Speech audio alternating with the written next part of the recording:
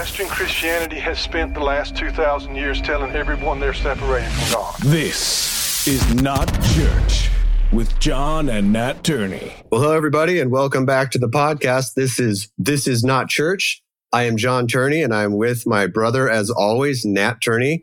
Nat, do you want to say hello? No, I'm good, man. Thanks. You don't want to say hello? All right. I don't. I want to say hi, though. Oh, you want to say hi? Oh, okay. Oh, wait, I am in Texas. I should once in a while say howdy. Or but that howdy, sounds very y'all. That sounds like disingenuous coming from me. So Whatever. What up? Word? Whatever. What's going on? Well, nothing over here except like we talked about off that I'm sitting here without power, running on a generator, so that's going to be super fun. So if anyone hears the generator droning in the background, I apologize, but hopefully that won't happen. But anyway, let's get to what we're here for, and we have another awesome guest to talk to. We are blessed to have Jeff Chu with us, and I'm going to read his bio really quick, and then we're just going to get right into this conversation. So let's see. Here we go. Jeff is a writer, reporter, editor, co-curator, and co-host with Sarah Bessey of Evolving Faith. He's editor-at-large at Travel and Leisure, occasional preacher, teacher in residence at Crosspoint Church, ordained in the Reformed Church in America, cook, gardener, and dog walker to Fozzie in Michigan, where Jeff and his husband moved last year. Before that, Jeff was a seminarian at Princeton Theological Seminary, where he worked as a farmhand at PTS Farminary. And this is the part where I'm going to change it from third person to first person, because I really love what Jeff wrote here. It says, "Don't be deceived. When I got to the Farminary, a 21-acre experiment in sustainable agriculture that doubles as the world's best classroom, I didn't know anything about farming. I had more experience killing plants than nurturing them. But my work on the farm changed me. More than anything else in my life, that land taught me about the story of life, death, and new life that God has written into our creation." I just absolutely love that. So welcome to the podcast, Jeff. Thank you so much, John. It's good to be with you guys. It's always awkward to listen to your bio being read like it's a eulogy. I've never thought of it that way, but yeah, that would, yeah, absolutely. It's like, we're here today to talk about Jeff. He will be missed. Yeah. It's an interesting perspective. I hadn't thought about that either. So yeah, hey, if you wouldn't mind, we do this with a lot of our guests, and there will be people listening who maybe not super familiar with you or your work. But man, just if you could just kind of give us a rundown, kind of the Cliff Notes version of maybe your story, your journey of faith, if you want to go there, however you want to do it, man, that'd be great. Just introduce yourself. Sure. So I grew up in California, in the Bay Area, in the Chinese version of a Southern Baptist home, which might not make sense to some folks. But if you look at the history of Christianity in China, it does make sense, because Southern Baptists sent a lot of missionaries to Southern China. Okay. And that was part of the story of the late 19th and early 20th century. It's all the folks who sacrificed so much to get on ships and travel to a faraway land to save souls, right? Mm-hmm. To convert the heathen. My people were the heathen. So I would say it was a softer, gentler version of Southern Baptist. We didn't do all the culture war stuff. So I was somewhat insulated from some of American evangelicalism. And then after we moved away from California, I ended up in a Christian school. And that Christian school in Miami, Florida, was officially non-denominational. But really, it was my first introduction to Dutch people of the Reformed variety. Most of the teachers at that school, many of the administrators, were alums of Calvin College in Michigan, where I live now. And it was this weird little pocket of Dutch Reformed thought and culture. Wow. Okay. Very conservative, very, very, very Reformed. Okay. All right. So wait a minute. Hold up. That might need some definition. How much more Reformed is very, very, very Reformed? What are they doubling and tripling down on? I think they were doubling down on God's wrath. Okay. Oh, okay. Always a good theme. Yeah, those Dutch are very severe. And I think they doubled down on the fact that they were chosen by God. Oh, okay. Yeah. And there are a lot of folks who weren't chosen. So what does that mean? Yeah. Yeah. So you're not just special, you're very, very, very special. Dutch special. I like it. There's a t-shirt that I've seen that I really want that says "Ain't Dutch, ain't much," and I think it's a very Dutch Reformed way of thinking. Sometimes, yeah. So. No, I think that would be an awesome thing. I might need to get one of those just for fun. So yeah, that's it. So juxtapose that, if you would, with Southern Baptist or your sort of kinder, gentler version. How much different? Well, so Baptists believe that you do have free will, right? You can choose or not choose God. And there was something a little harsh to me about this idea that you don't have choice in the matter and that it's all God's doing, whether if you subscribe to some versions of Reformed theology, which I've definitely moved away from, you don't have any choice whether you go to heaven or you burn in hell. Right. It always struck me as like super borderline fatalistic.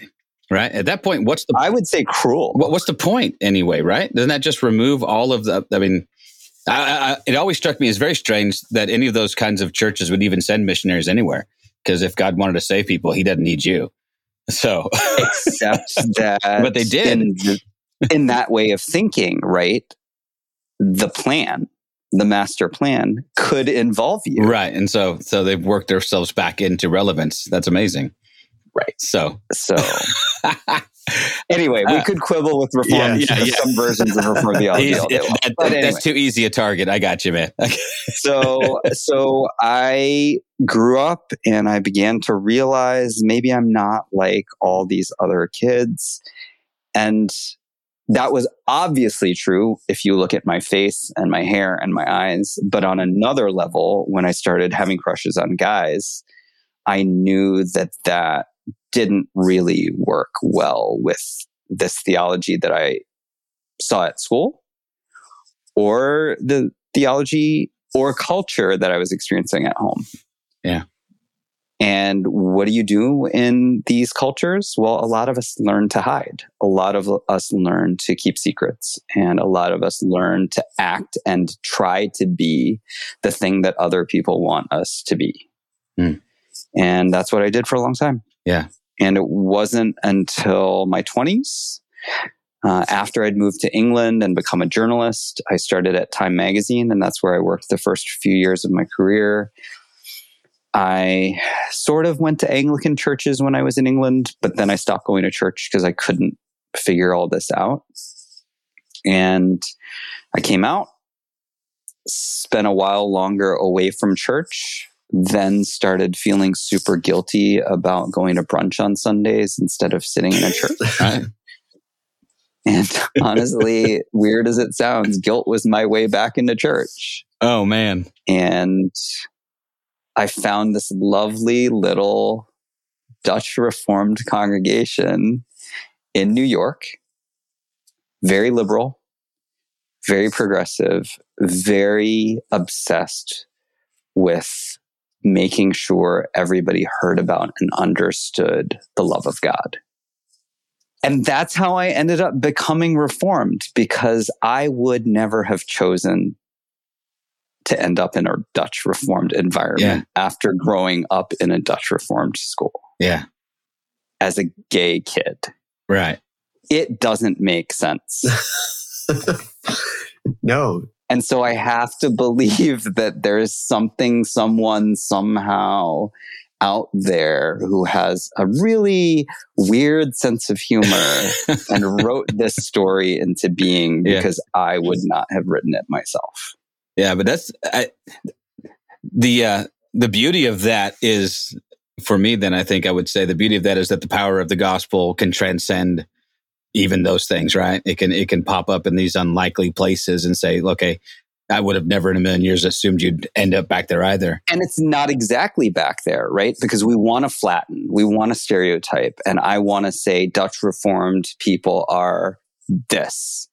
Right. And then the reality of my life experience says they're this and can be this too. right? Right. And so encountering real human beings and real congregations and real beating hearts and thoughtful minds has taught me that there is so much more depth. There are so many more layers beyond these identifiers that we're so quick to use. No, that's so true. Isn't it? I mean, doesn't it just fit with all of these different areas? I mean, we want to say that, okay, so the Dutch Reform is it can only be this, right? But I mean, it fits with so many different things that we want to pigeonhole everyone into specific roles because of who they are or what they are. And isn't it interesting how if we take a step back and really look at people as individuals going on a journey, that they don't always fit like puzzle pieces, right? They don't always work together the way we expect them to. And isn't that sometimes the more beautiful story? But it's a harder story. Oh, yes. Oh, yeah. Absolutely. Yes. Yeah. And it's a messier story. It's less tweetable. Oh, yeah. That's true. Yeah. Get that in 65 or whatever characters yet. I don't Twitter. So obviously that's...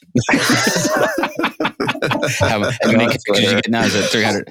I have no idea. It's more like a mosaic than a puzzle, though, right? Sometimes those pieces have to be broken in order to kind of fit into the tapestry that you're trying to build. But so how, out of all of this, how did you come to know Rachel Held Evans?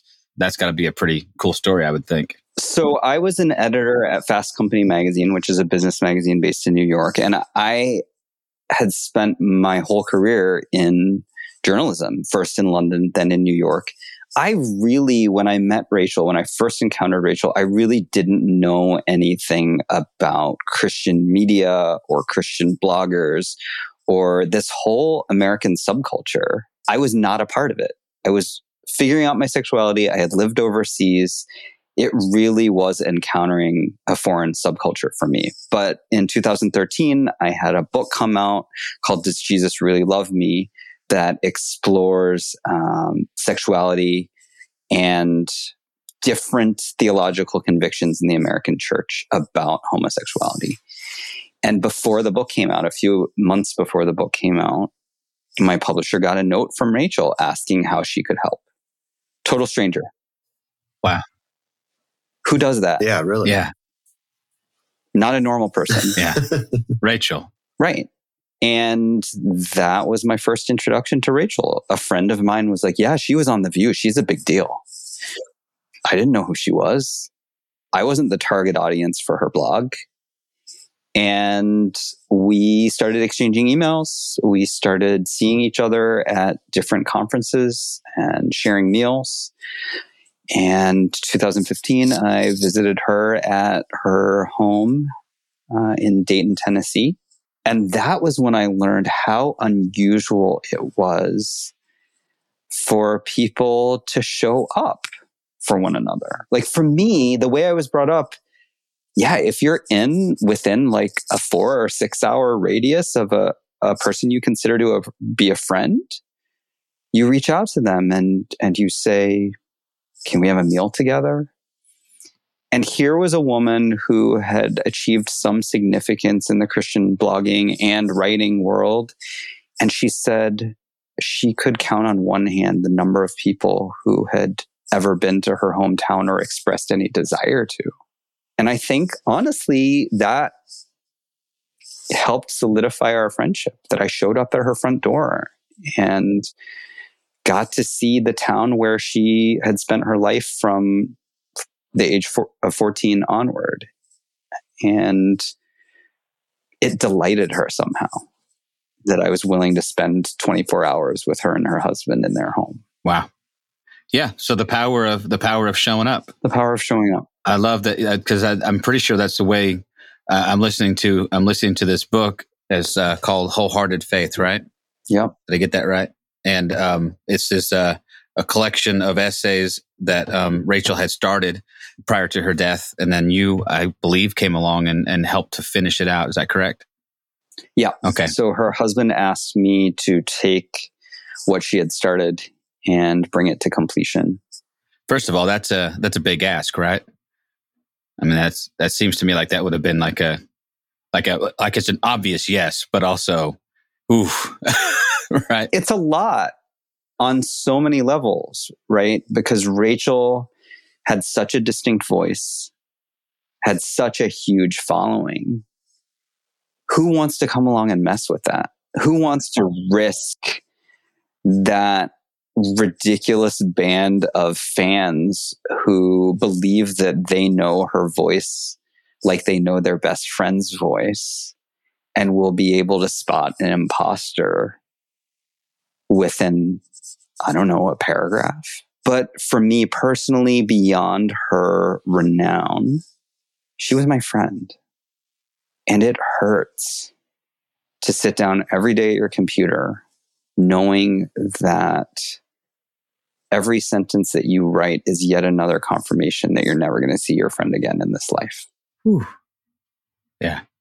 Because if she were here, I wouldn't have to do the work. No, wow. I can't imagine. I mean, that as I was telling somebody this morning, and I think I even posted on Facebook, I was listening to this book, but I said I was listening through intermittent tears. And it was the heartbreak of the realization of the loss. You know what I mean? I mean, like, and I didn't know Rachel at all, just through her work, and still sensed that loss pretty deeply. And then I kind of put myself in your shoes a little bit, and I wondered what that must be like. Like, that must be difficult. But also, I wonder if there was a certain amount of joy that you found in the midst of that process. Because reading through her stuff, one thing that always struck me about Rachel is her sense of humor, sneaky.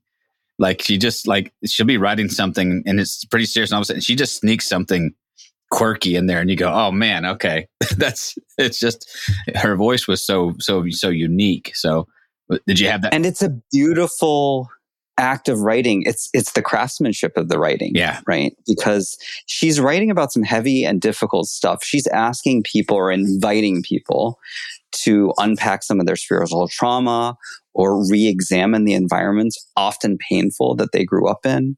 And you can see when you step back and analyze her work, she's not just throwing a joke in or a witty line in as a throwaway. There's a purpose for it. Yeah. When she makes you laugh, it's because she knows you need a break from the crying. Yeah. Yeah. So it's daunting to try to not just follow after someone who's so skilled at their craft, but actually emulate and imitate, right? And complete someone's work in that way. Yeah, I know of only a handful of people who have been asked to take on the work of someone who has passed. And it's a remarkable thing, first, I think, to be asked to take on that task. But then it's, like you said, to find that voice that they already have and work with that voice without making it sound like it's fraud, right? Without making it sound like you're putting on airs. And just from what I know of you and your relationship and friendship with Rachel, I absolutely know that there's no fakeness to you coming along and adding or working with this. And that's a beautiful thing. And I think one of the reasons why it works, from what I can see, is first the love you had for her, and then the humility to say, okay, I'm not writing for me right now. I'm writing for somebody else. I'm writing for the people that need to hear Rachel's voice. And that, I think, is just beautiful. And I appreciate that about you so much. Thanks. It was tricky because Rachel and I didn't agree on everything either, right? So there were definitely moments where I had to say, this is her book, not mine.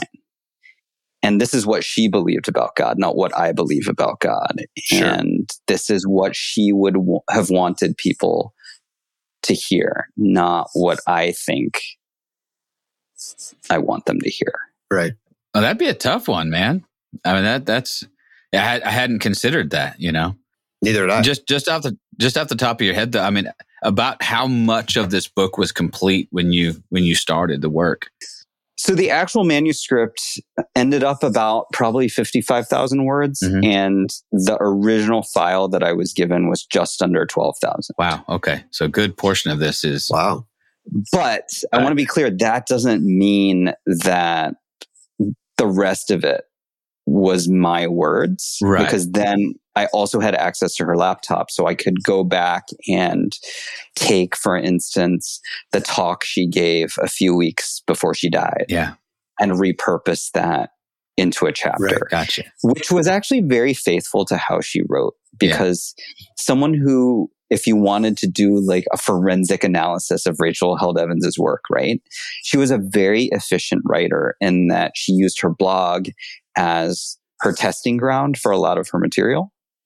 So what would show up on the blog would probably end up in some form in her next book. Wow. Okay. So this way of reimagining stuff that she had already written for speeches or for her blog is actually true to her other books as well. Gotcha.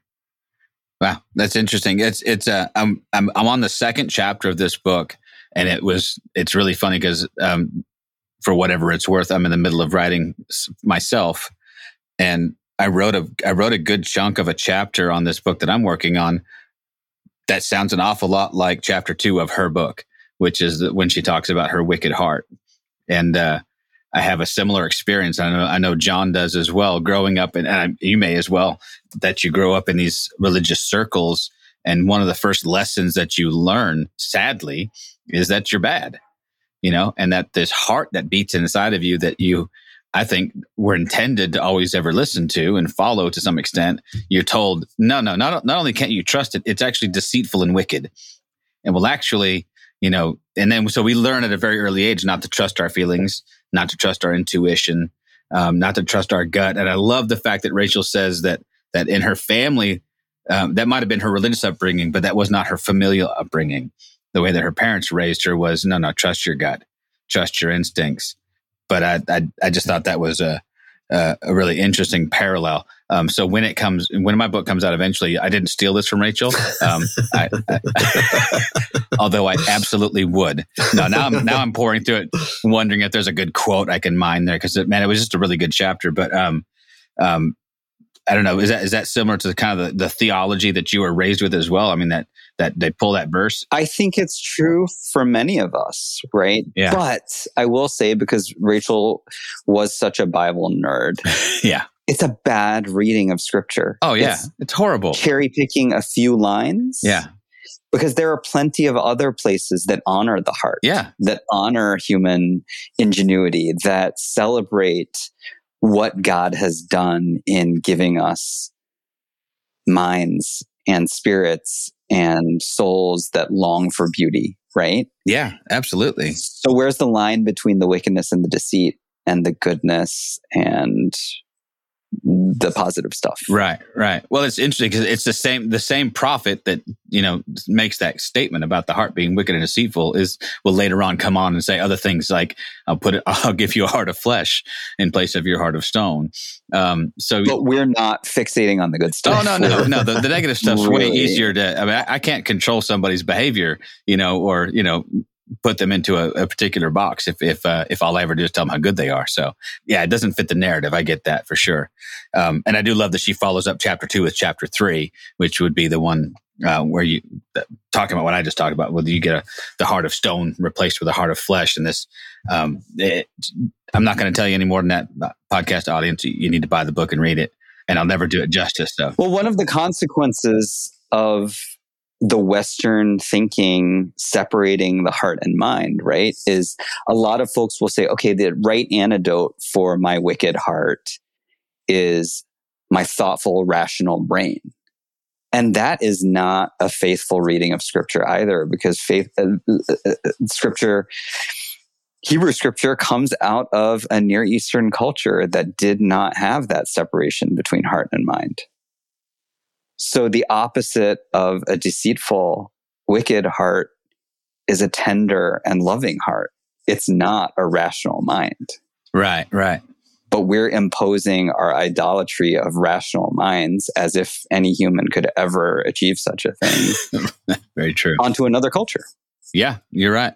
So aside from Rachel's book and Rachel's legacy, by the way, I just love that you're helping to keep going. I think that her legacy needs to keep going. What other, you said something about John mentioned something about a podcast or another network that you do with Sarah Bessey. Is that correct? So in 2018, Rachel and Sarah started a gathering called Evolving Faith. Okay, And the idea was not grand because Rachel was maybe a little naive about her effect on the world, which I think is actually really beautiful. So she and Sarah were talking and she was like, Sarah, do you think we could maybe get a couple hundred people who might have some of the same questions about faith in the church that we do? Like, do you think we could get a couple hundred people to hang out together for a couple days? And so they threw it out there and organized this gathering that they intended to be small. And they sold 1,500 tickets in 2 weeks. Yeah, exactly. And Rachel was shocked. There was not a ton of systemic thought that went into the planning of that gathering. It was more, let's invite a bunch of people that we think are cool and thoughtful and smart and really care about God and people. Yeah. And throw them up on the stage and we'll hang out. And so some things went wrong. There were some real moments when the lack of thought was evident. I'll give you one example. There was a really painful episode where one of the singers chose the song Nothing But the Blood of Jesus. And one speaker in particular, who is a wonderful, brilliant Black woman, was like, look, that white as snow line, not so great. Right. Not so great for those of us who are not white as snow and have no interest in being white as snow. Gotcha. Yeah. And that was a real learning moment. And it was painful. And there was some relationship that had to be rebuilt in the aftermath of that. So after that conference, I made a mistake. I sent Rachel and Sarah, I think it was like a 5-page memo about some things that I thought had gone well, but some things that I was really concerned about.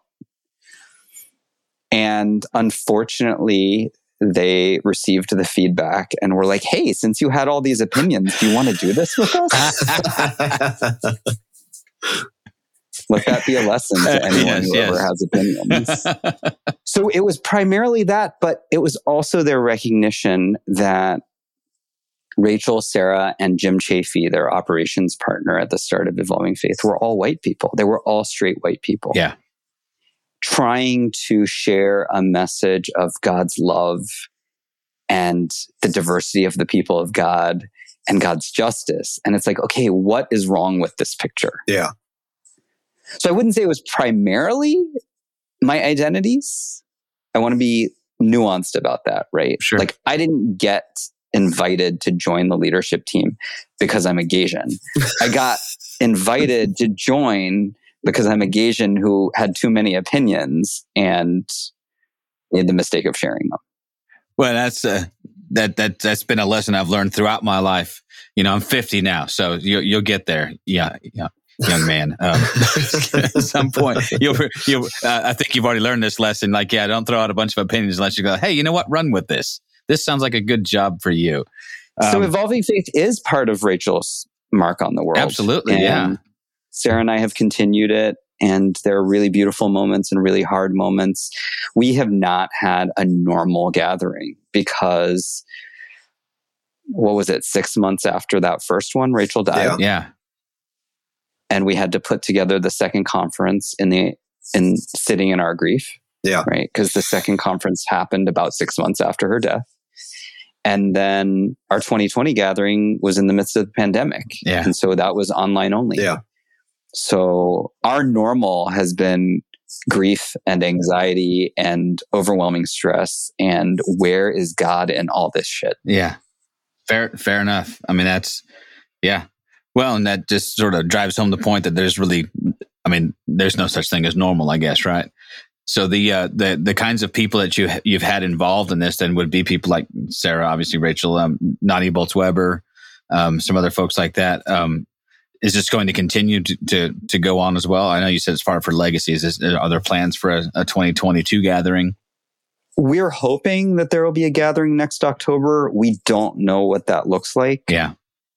Because what is the world going to look like a year from now? Who knows, man? Yeah. I mean, in the last 3 or 4 years, we've learned that we can count on very little. So it's like learn to plan not too far into the future, right?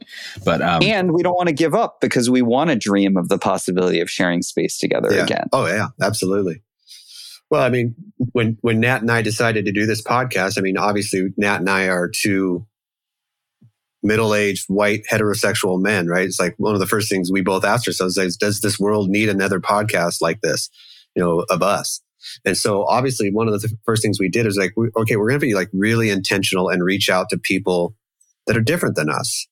If we're going to be honest and try to do something that our privilege allows us to do, we need to use that in a way that we can give other people a voice.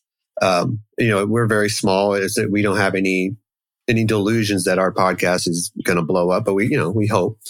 But it was very intentional that we talked to people of color, that we talked to women, that we talked to people in the LGBTQ plus community, that these are people that we want to talk to, because I don't need to talk to another middle-aged white guy. I know my history. I know my life. I know where I came from. It was a wake-up call though to realize that what I thought was just, I don't want to use the word normal because that's not right, but within my privilege. And it was a point where you had to realize that I get to do what I want to do because of who I am, and other people don't get those same choices because of who they are. And we need to speak out about that. We need to speak up. We need to help open other people's eyes to the abuse that other people are getting just because of who they just choose to love, the color of their skin, all of that. And so that was where, that was part of the choice in starting this podcast, is so we can talk to people who don't look like us and to learn from them because they have so much to give. And there is something really beautiful and remarkable about living in a moment where we can have this conversation. Right. Yeah. Right. Yeah. Because even 20 years ago, it wouldn't have been possible for us to sit and share the space and then send it out into the world. Right. Yeah. I don't know how we would have done it. And so I think sometimes we take it for granted now because there's so much content. Yeah, very true. But we're lucky that we get to listen to as much as we do. We're lucky that we get to converse in the ways we converse. Yeah. And on the other side of that, flip side of that coin is, what excuse do we have now for not really taking the time to understand another perspective? It's not as though we've, you might could have, there's my Texan coming out. You might could have at some point in your past said, well, I've lived this isolated life. I live in this little pocket of this little community and I just haven't had any exposure. Technology has removed that as an excuse. And then just as John said, I mean, the perspectives of people who are different, man, they're so valuable. The tapestry that is out there, but we're all evolving as well, right? I mean, 5 or 10 years ago, in my theological mindset, the word gay Christian would not have gone together. I just don't think I would have imagined that's a possibility. And now that the me of today looks at the me of that 10 years ago and goes, I'm kind of an asshole. But there's an evolution that says, okay, there's more going on here than what we've been told. And I want the you of today to have grace for the you of 10 years ago, as much of an asshole as he might have been. I'll have grace for him, but if I met him in an alley, I'd kick his ass. No, I'm kidding. I'm joking. I'm a nonviolent guy. You guys all know this. I'm just teasing. Yeah, no, you're right. And I appreciate that. Thank you for that. Because, George MacDonald, the famous Scottish, theologian and mystic, is famous for having, at least it's been attributed to him, have said, if the you of today doesn't think the you of 10 years ago was a heretic, you're not growing. And I think that's fundamentally true. The only way forward is forward. And so it's an interesting it's interesting to watch it play out though. And I'm proud to have been associated at all with people who have pushed me forward, and people like Rachel have played a huge role in that. what is your experience with her when she did begin, I guess, to be a little bit more vocal about speaking up for marginalized communities and whatnot, and some of the vitriol and some of the pushback that she got? Some of it was quite hateful. Were you in her circle at that point when some of that stuff was starting to happen? So it pretty much happened for her full writing career as she started asking questions, right? She was regularly called a Jezebel. She was regularly called a false prophet. She was regularly characterized, as fundamentalists often do, as that wicked woman who exists to lead men astray. Wow. Right? It's definitely a type that some folks gravitate towards. And it was really painful for Rachel. Yeah. Because all she was doing was trying her best to be faithful. Yeah. And I think one of the interesting dynamics is that many white women remember Rachel as a pioneer on their behalf and a trailblazer and making room for women. And so many of them I've seen on social media have said things like, she helped me reimagine what biblical womanhood could be. And I'm in seminary because of her, or I'm a children's minister because of her. And I think that's beautiful. And I think that's wonderful. And I think it is mistaking what Rachel was about if you think that what she was about was just your personal fulfillment. Rachel's agenda, and I think it's not wrong to use the word agenda, was not just to make room for, because make room for implies that you have the right to control the levers of power, but to acknowledge what God's diversity looks like.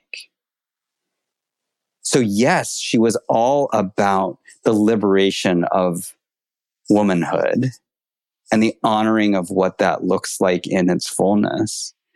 But also that liberation involves naming and rectifying the reality that Black women don't have the same freedoms that white women do. And that queer people of color have a very different experience in this country and in this world than queer white people do. And that trans Black women are suffering to a degree that most of us can't understand. And our liberation is mutual and bound up in the liberation of everyone, right? And I think that gets underplayed sometimes because Rachel was so important to so many women coming out of white evangelicalism that they can't see beyond their own experience. And if we make that mistake, I think we do Rachel a disservice.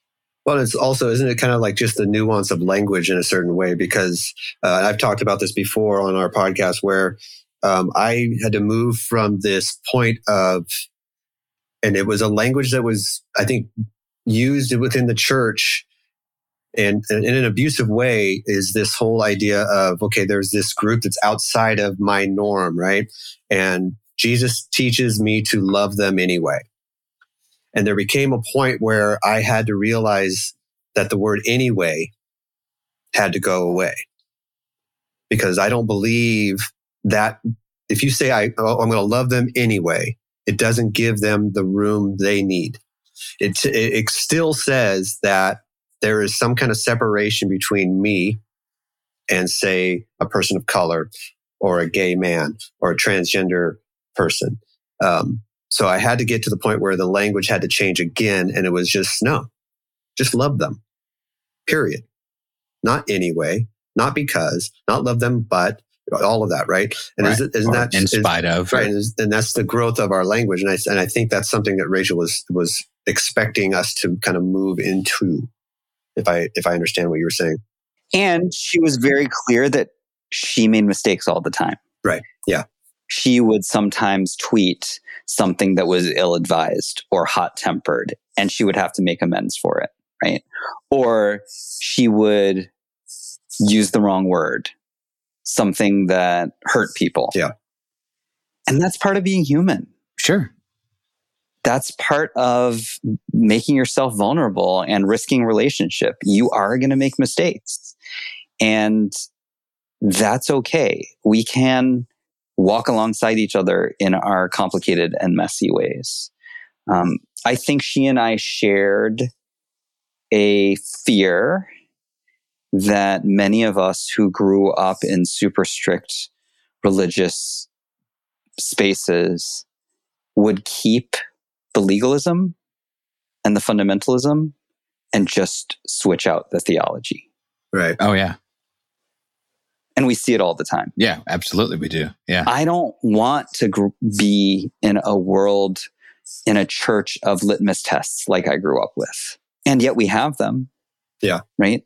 So many folks who pride themselves on being progressive have long lists of things that you must believe for you to be acceptable, for you to belong. Yeah. So how really is that better? How is that different if you're just excluding a different group of people? Yeah, I mean, it's substantively it's the same, right? I mean, it's the same old trap though that we tend to fall into. And there's so much, I don't know, there's so much that has to be unraveled. And there's, I wonder how much of this is just human nature. We tend to be sort of tribal. And so I just sort of, as I saw this in my own life, here's my own little version of this. I got really came out of evangelicalism and really heavily into the grace movement, right? So this, 10 years ago, hyper grace thing that came out.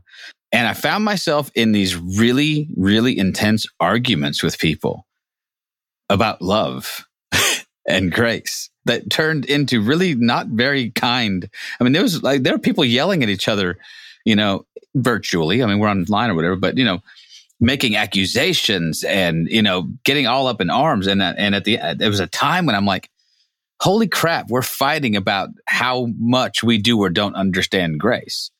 And we've become so ungraceful in that. And I see that happen all the time where what you just said makes so much sense, where we just trade out one fundamentalism for another, right? One sort of set of like these core beliefs you must adhere to.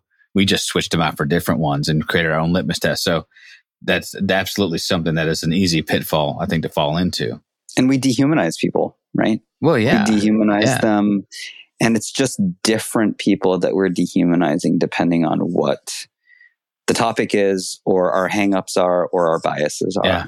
And I guess my hope is that Rachel's work, and eventually my work, my own work that is not this book, will be more invitational, will be more hospitable, will be more healing.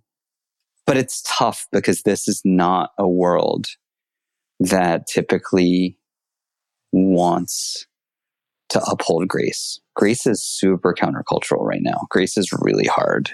Well, and what's interesting is, as I talk about that with folks, where you really get the pushback, and you get this on both, not that there's just the two sides, but on both extremes, whether it's the ultra conservative or ultra progressive side of this, when that grace thing really gets pushed back on is when it's really pushed out towards loving our enemies. Because no matter what side you fall on, there's still this underlying, I think, desire for people who have hurt us to get what's coming to them. And so the radical part of grace says, no, there's grace for not just the victims of whatever abuse, but also the perpetrators of that abuse. And God's justice sees everything put to right, maybe eventually. But I love that there was a chapter that I just finished listening to towards the end of the book on loving our enemies. And I just want to get your feedback on that, because Rachel said a couple things, or at least in the book anyway, that I thought were very interesting, and some subtle little pushbacks on some of the cliches we use. But the first thing I want to acknowledge is that that y'all talked about redwood trees. John and I grew up in the redwoods, right? So that's home to me. My backyard was a redwood forest, all right? So you John, can call me out if anything in the redwood section felt off. When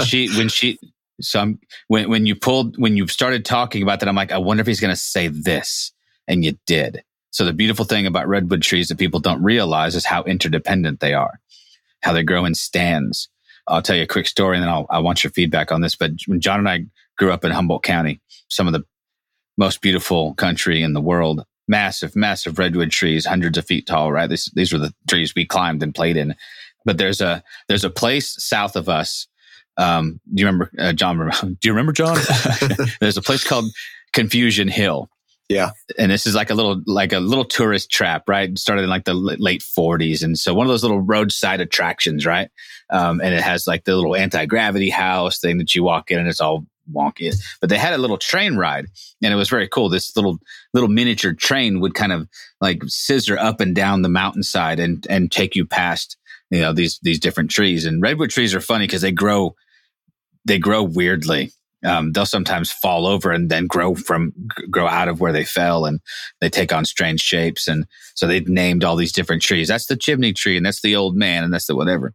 So I wanted to take my kids to this place because it was such a part of my childhood. And I took them several years back. And when we took the little train ride, about half the trees or more were gone. Oh, and they'd had a massive storm. And so we got to talking with the guy that had bought the place. I'm like, what is going on here? Like, it was heartbreaking. And the story went that some big logging outfit had come through and cherry picked, a handful of the biggest trees.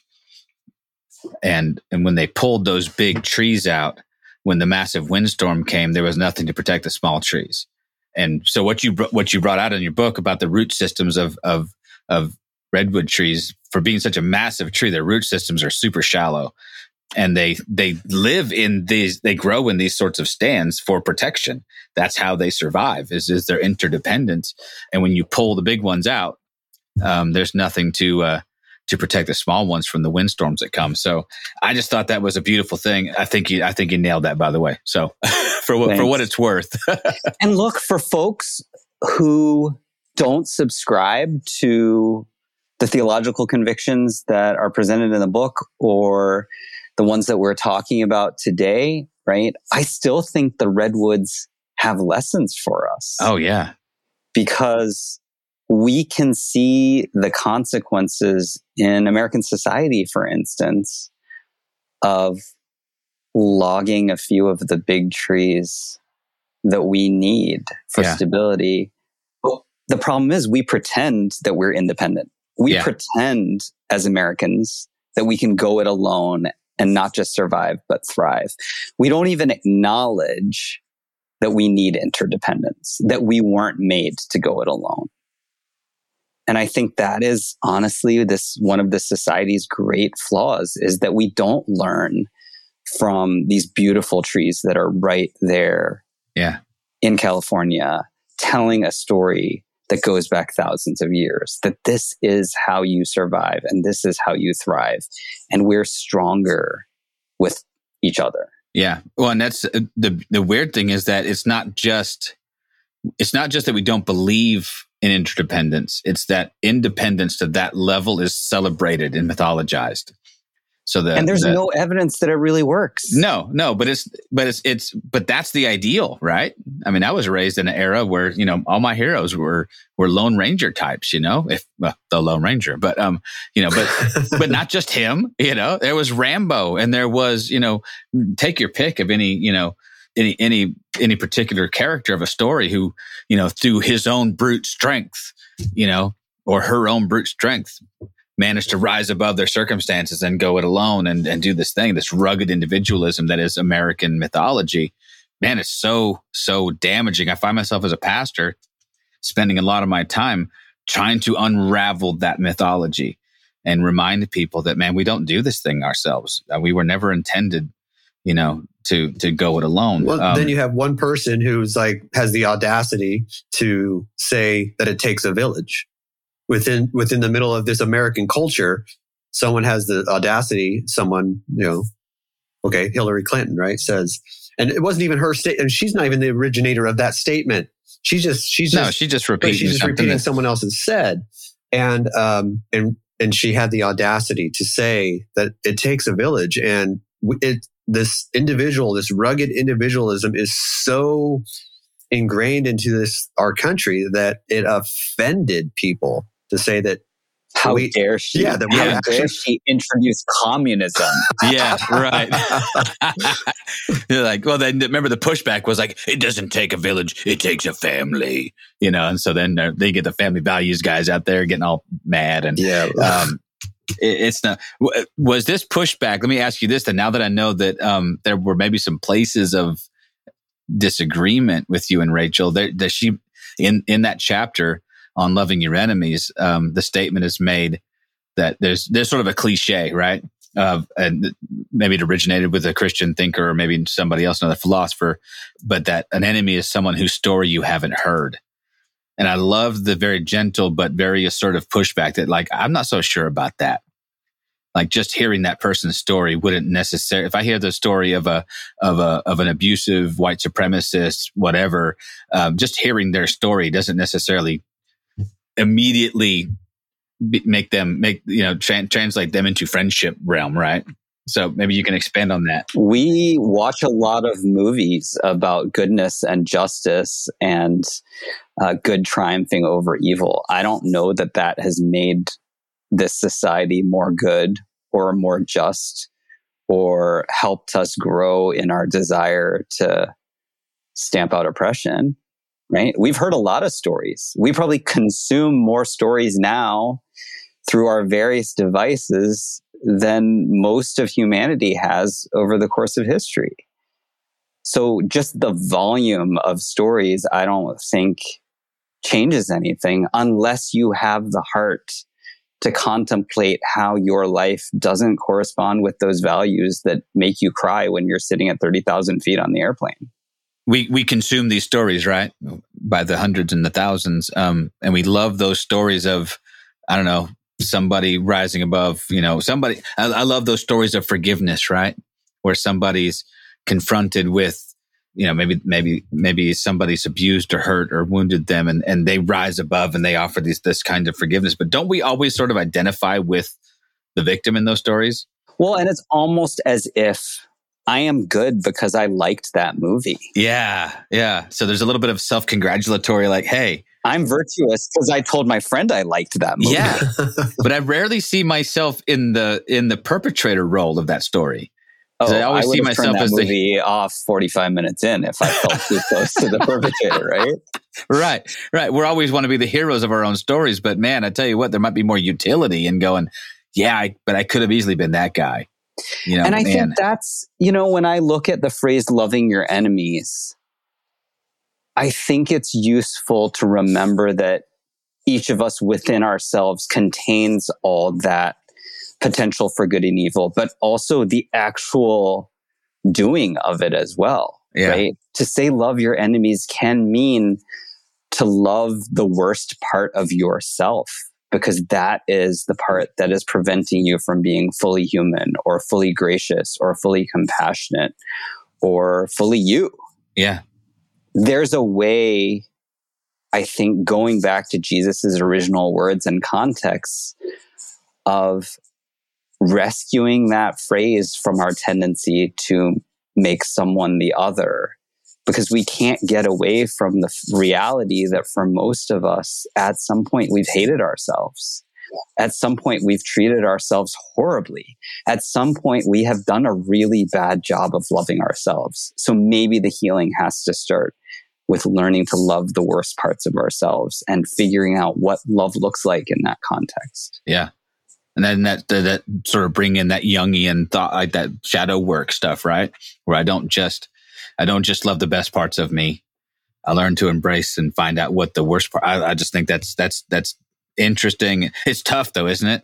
I mean, that's tough because you have to stare that part of you that you would rather pretend isn't there. Yeah. You have to look it in the eye and you have to acknowledge that it's real and you have to confront the ugliness. Yeah.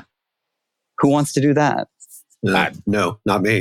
I'll be honest and say I don't want to. Well, and as you become more aware of who you are and what and the progression that you want to make, I think inherently you start asking questions about yourself and you put yourself into historical moments, right? So it's something as simple as if I was on the side of the street as George Floyd was dying which side would I have been on? Would I be one of the people yelling and trying to make that stop? Or would I have been one of the people who silently walked away, right? During the civil rights movement, would I have been someone screaming that we don't want integration? Or would I have been someone who stood up and said, no, this is, we need to be on the right side of history? And then go back to as far as, Jesus.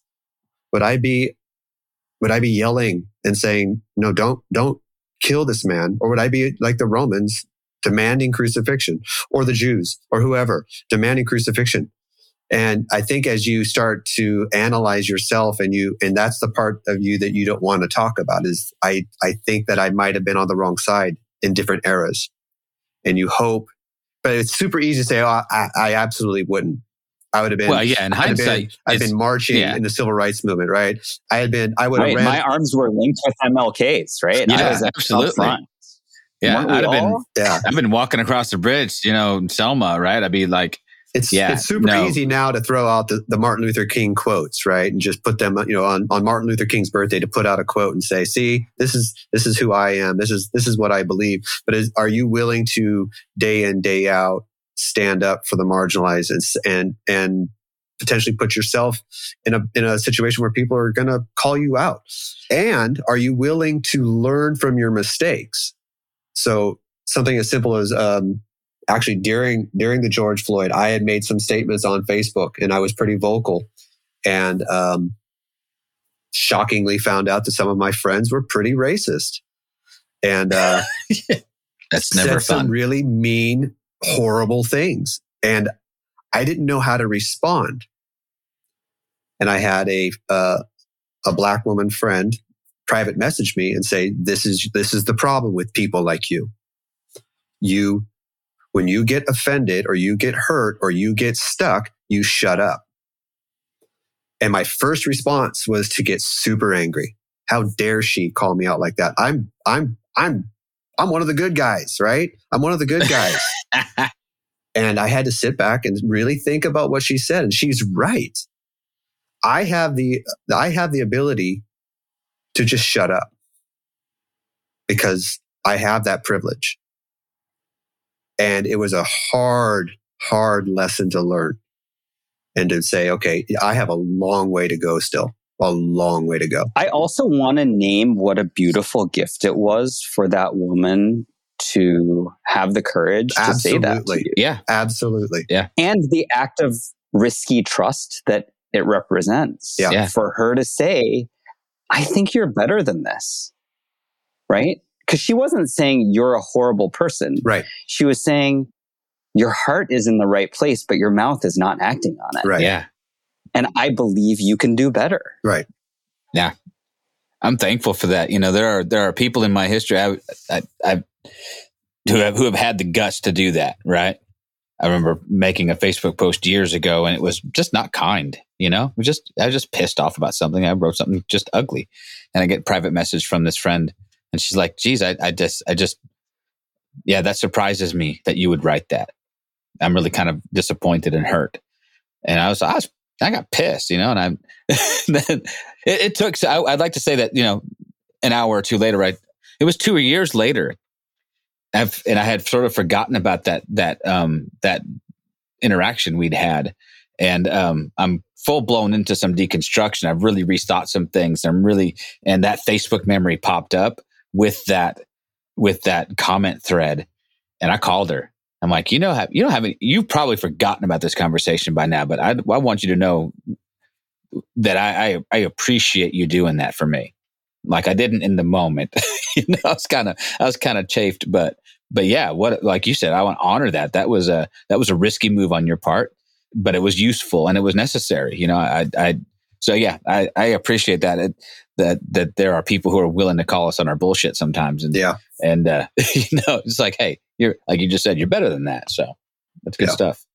Well, I don't want to end this without talking about some of the stuff you got coming up. I mean, you mentioned, absolutely, Rachel. Yeah. We've talked a lot about Rachel, but I don't want to end this conversation without talking about, where you're going and how you're moving forward within this. I mean, you're a writer too, and you have stuff to say.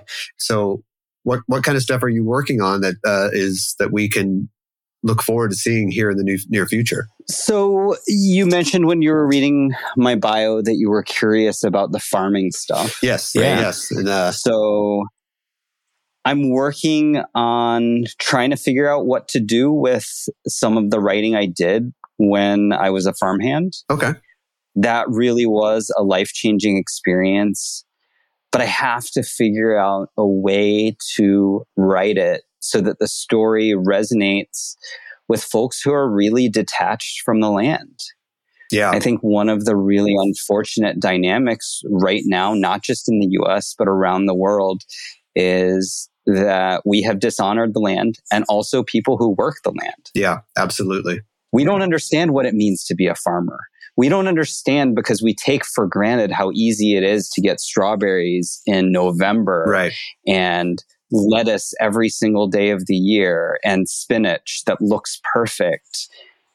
We don't know what it means to be at the mercy of the weather, right, or microbes, yeah, or poor soil.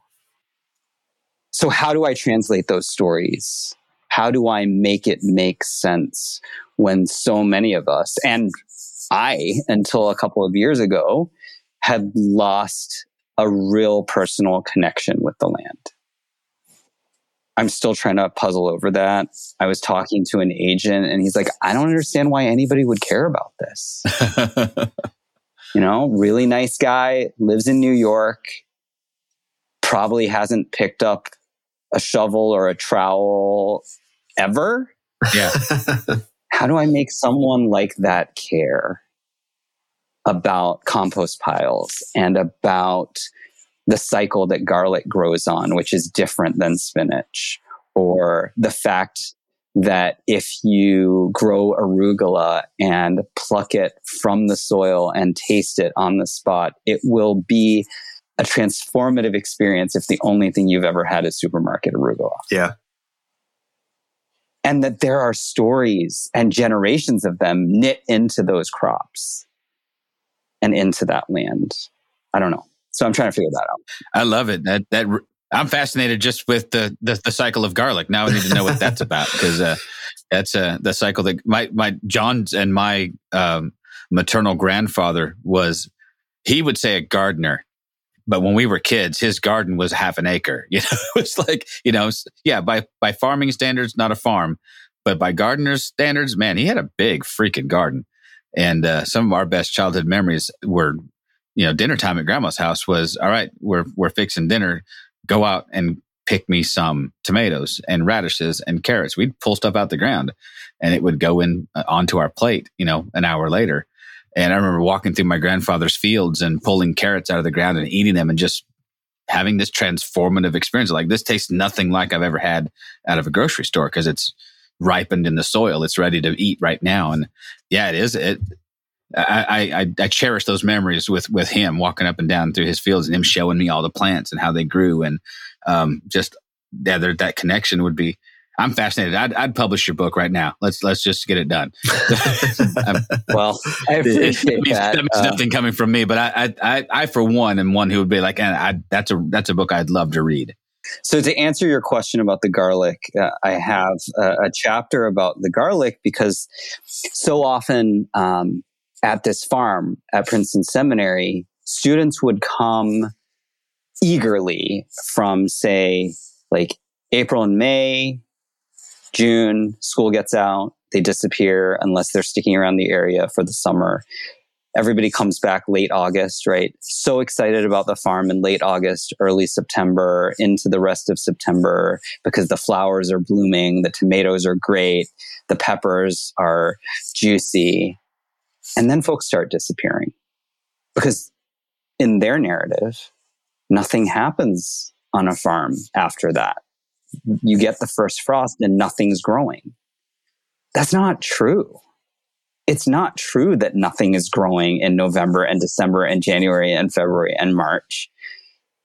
Garlic is a rebuke to that because you plant garlic in October, at least in New Jersey we did. And it needs the cold of the winter. It needs the dark. It needs all those things that we've told ourselves are lifeless conditions. It needs that gestation period. And then in the spring, you might start to see some green poke out of the soil. And then you might harvest it in July, but it's still not ready. You need to hang it and let it dry and let it preserve for it to be its best self. And so the garlic is on a different timetable. And it's a reminder to me that there are people, there are circumstances, there are things in this life that are going to be on a different rhythm. Not everything should be forced onto the same timetable. Not everything can be rushed, right? That's what I love about the garlic is it's that reminder that to be the best version of itself, it needs something different than the spinach does or the carrots or the potatoes. Well, and we have a small garden here just outside of my house. And, the first few years, all we did was do a summer garden, right? Because that's all I knew. That's all that made sense. Is like, okay, in spring, I'm going to start planting my garden. We're going to have a nice summer crop and then we're done. And then I'll do whatever I need to do. But then you learn that there are crops specifically to grow in the late fall, early winter that actually rejuvenate the soil and bring you another crop, right? And it's the same idea with, that, like you're saying, that we're on different timelines and there's different things going on. And I see a lot of correlation between, like I had mentioned to you earlier, between this life, death, rebirth, and this whole connection to the land that we have lost. And I'm going to just echo what Nat says. I mean, I think this is a book that needs to be written and needs to be out there. I think there's a lot of people who are starting to see that a connection to the land that we have lost is vital to our moving forward as a people, as a group, as just very vital. I hope you're right. So thank you for the encouragement. Yeah, absolutely. Yeah. No, just in the few minutes you've talked about it, I'm fascinated. I am. I'm like, I'm not just blowing smoke. I'm like, wow, that's good stuff. I think. And look, I'm a kid who grew up in the suburbs. Like, yeah, we had some mango trees and I helped my mom pick them. Yeah, I grew some green onions because my grandmother taught me that you could stick the end of the green onion in the dirt and it'll regrow. And I was like, oh, that's cool. But like, I didn't know anything about farming, right? Yeah. And it opened something up in me working as a farmhand that I didn't know was even there. And if you look back at our stories, so many of us have lost our stories too, right? We don't know what people we come from. I'm lucky that I do. And partly because I look like what I look like, it's pretty obvious where my people come from. But a lot of folks don't know. And they've lost their connection to any soil. And they've lost both the literal and the figurative roots. And I think part of rediscovering who we can be as humanity is rediscovering some of those roots and honoring the good, but also composting the bad and figuring out what new life can come from. All of our histories are messy and complicated, but I think something beautiful can come from them if we're willing to do the work. Absolutely. Yeah, no, and what you just said is interesting. I mean, that means that all of that stuff that we would sometimes maybe regard as wasteful is not wasted, right? It becomes the compost for something else to come out of that. See? And you're just, oh man, this is good. You need to write this book, man. I'm already in. Let me know when I can pre-order it because I'm getting on the train. Thank you. So I've one pre-order. All right, that's a good place as any to say, hey, we're going to wrap this up. First of all, thank you, man. Absolutely. What a delight It's been to talk with you. It's always a little bittersweet. I have such fond memories of reading through Rachel's books and just kind of feeling like a part of her story. Even though I didn't never know her, she wrote in such a way that was so inviting that I think people felt connected to her, even if they'd never ever laid eyes on her. But so I'm thankful to you for having done the work to bring this book out, to add your voice to hers. That's amazing. I'm super excited for the other work. In fact, I'm ordering Does Jesus Really Love Me right now because that's going on the top of my reading stack. because I need to hear that story as well. But we'll link to everything. If you haven't bought the book, if you haven't bought any of Rachel's other books, just go out and just do yourself a favor. Start with this one, then work yourself backwards. But we'll link to your stuff in the show notes, and whatever you've got going on, man. We're there for it, man. We appreciate it. Absolutely. Thank you so much. Thanks for the invitation. Take care, guys. Thank you for listening to This Is Not Church. Be sure to rate and review the podcast on your platform of choice. If you would like to partner with us, visit patreon.com/thisisnotchurch, where you will receive exclusive content such as early access to episodes, videos of upcoming episodes, and live Q&A sessions. Be sure to check out our Facebook group or follow us on Twitter and Instagram. All the links are in the show notes. We'll be back soon with another episode.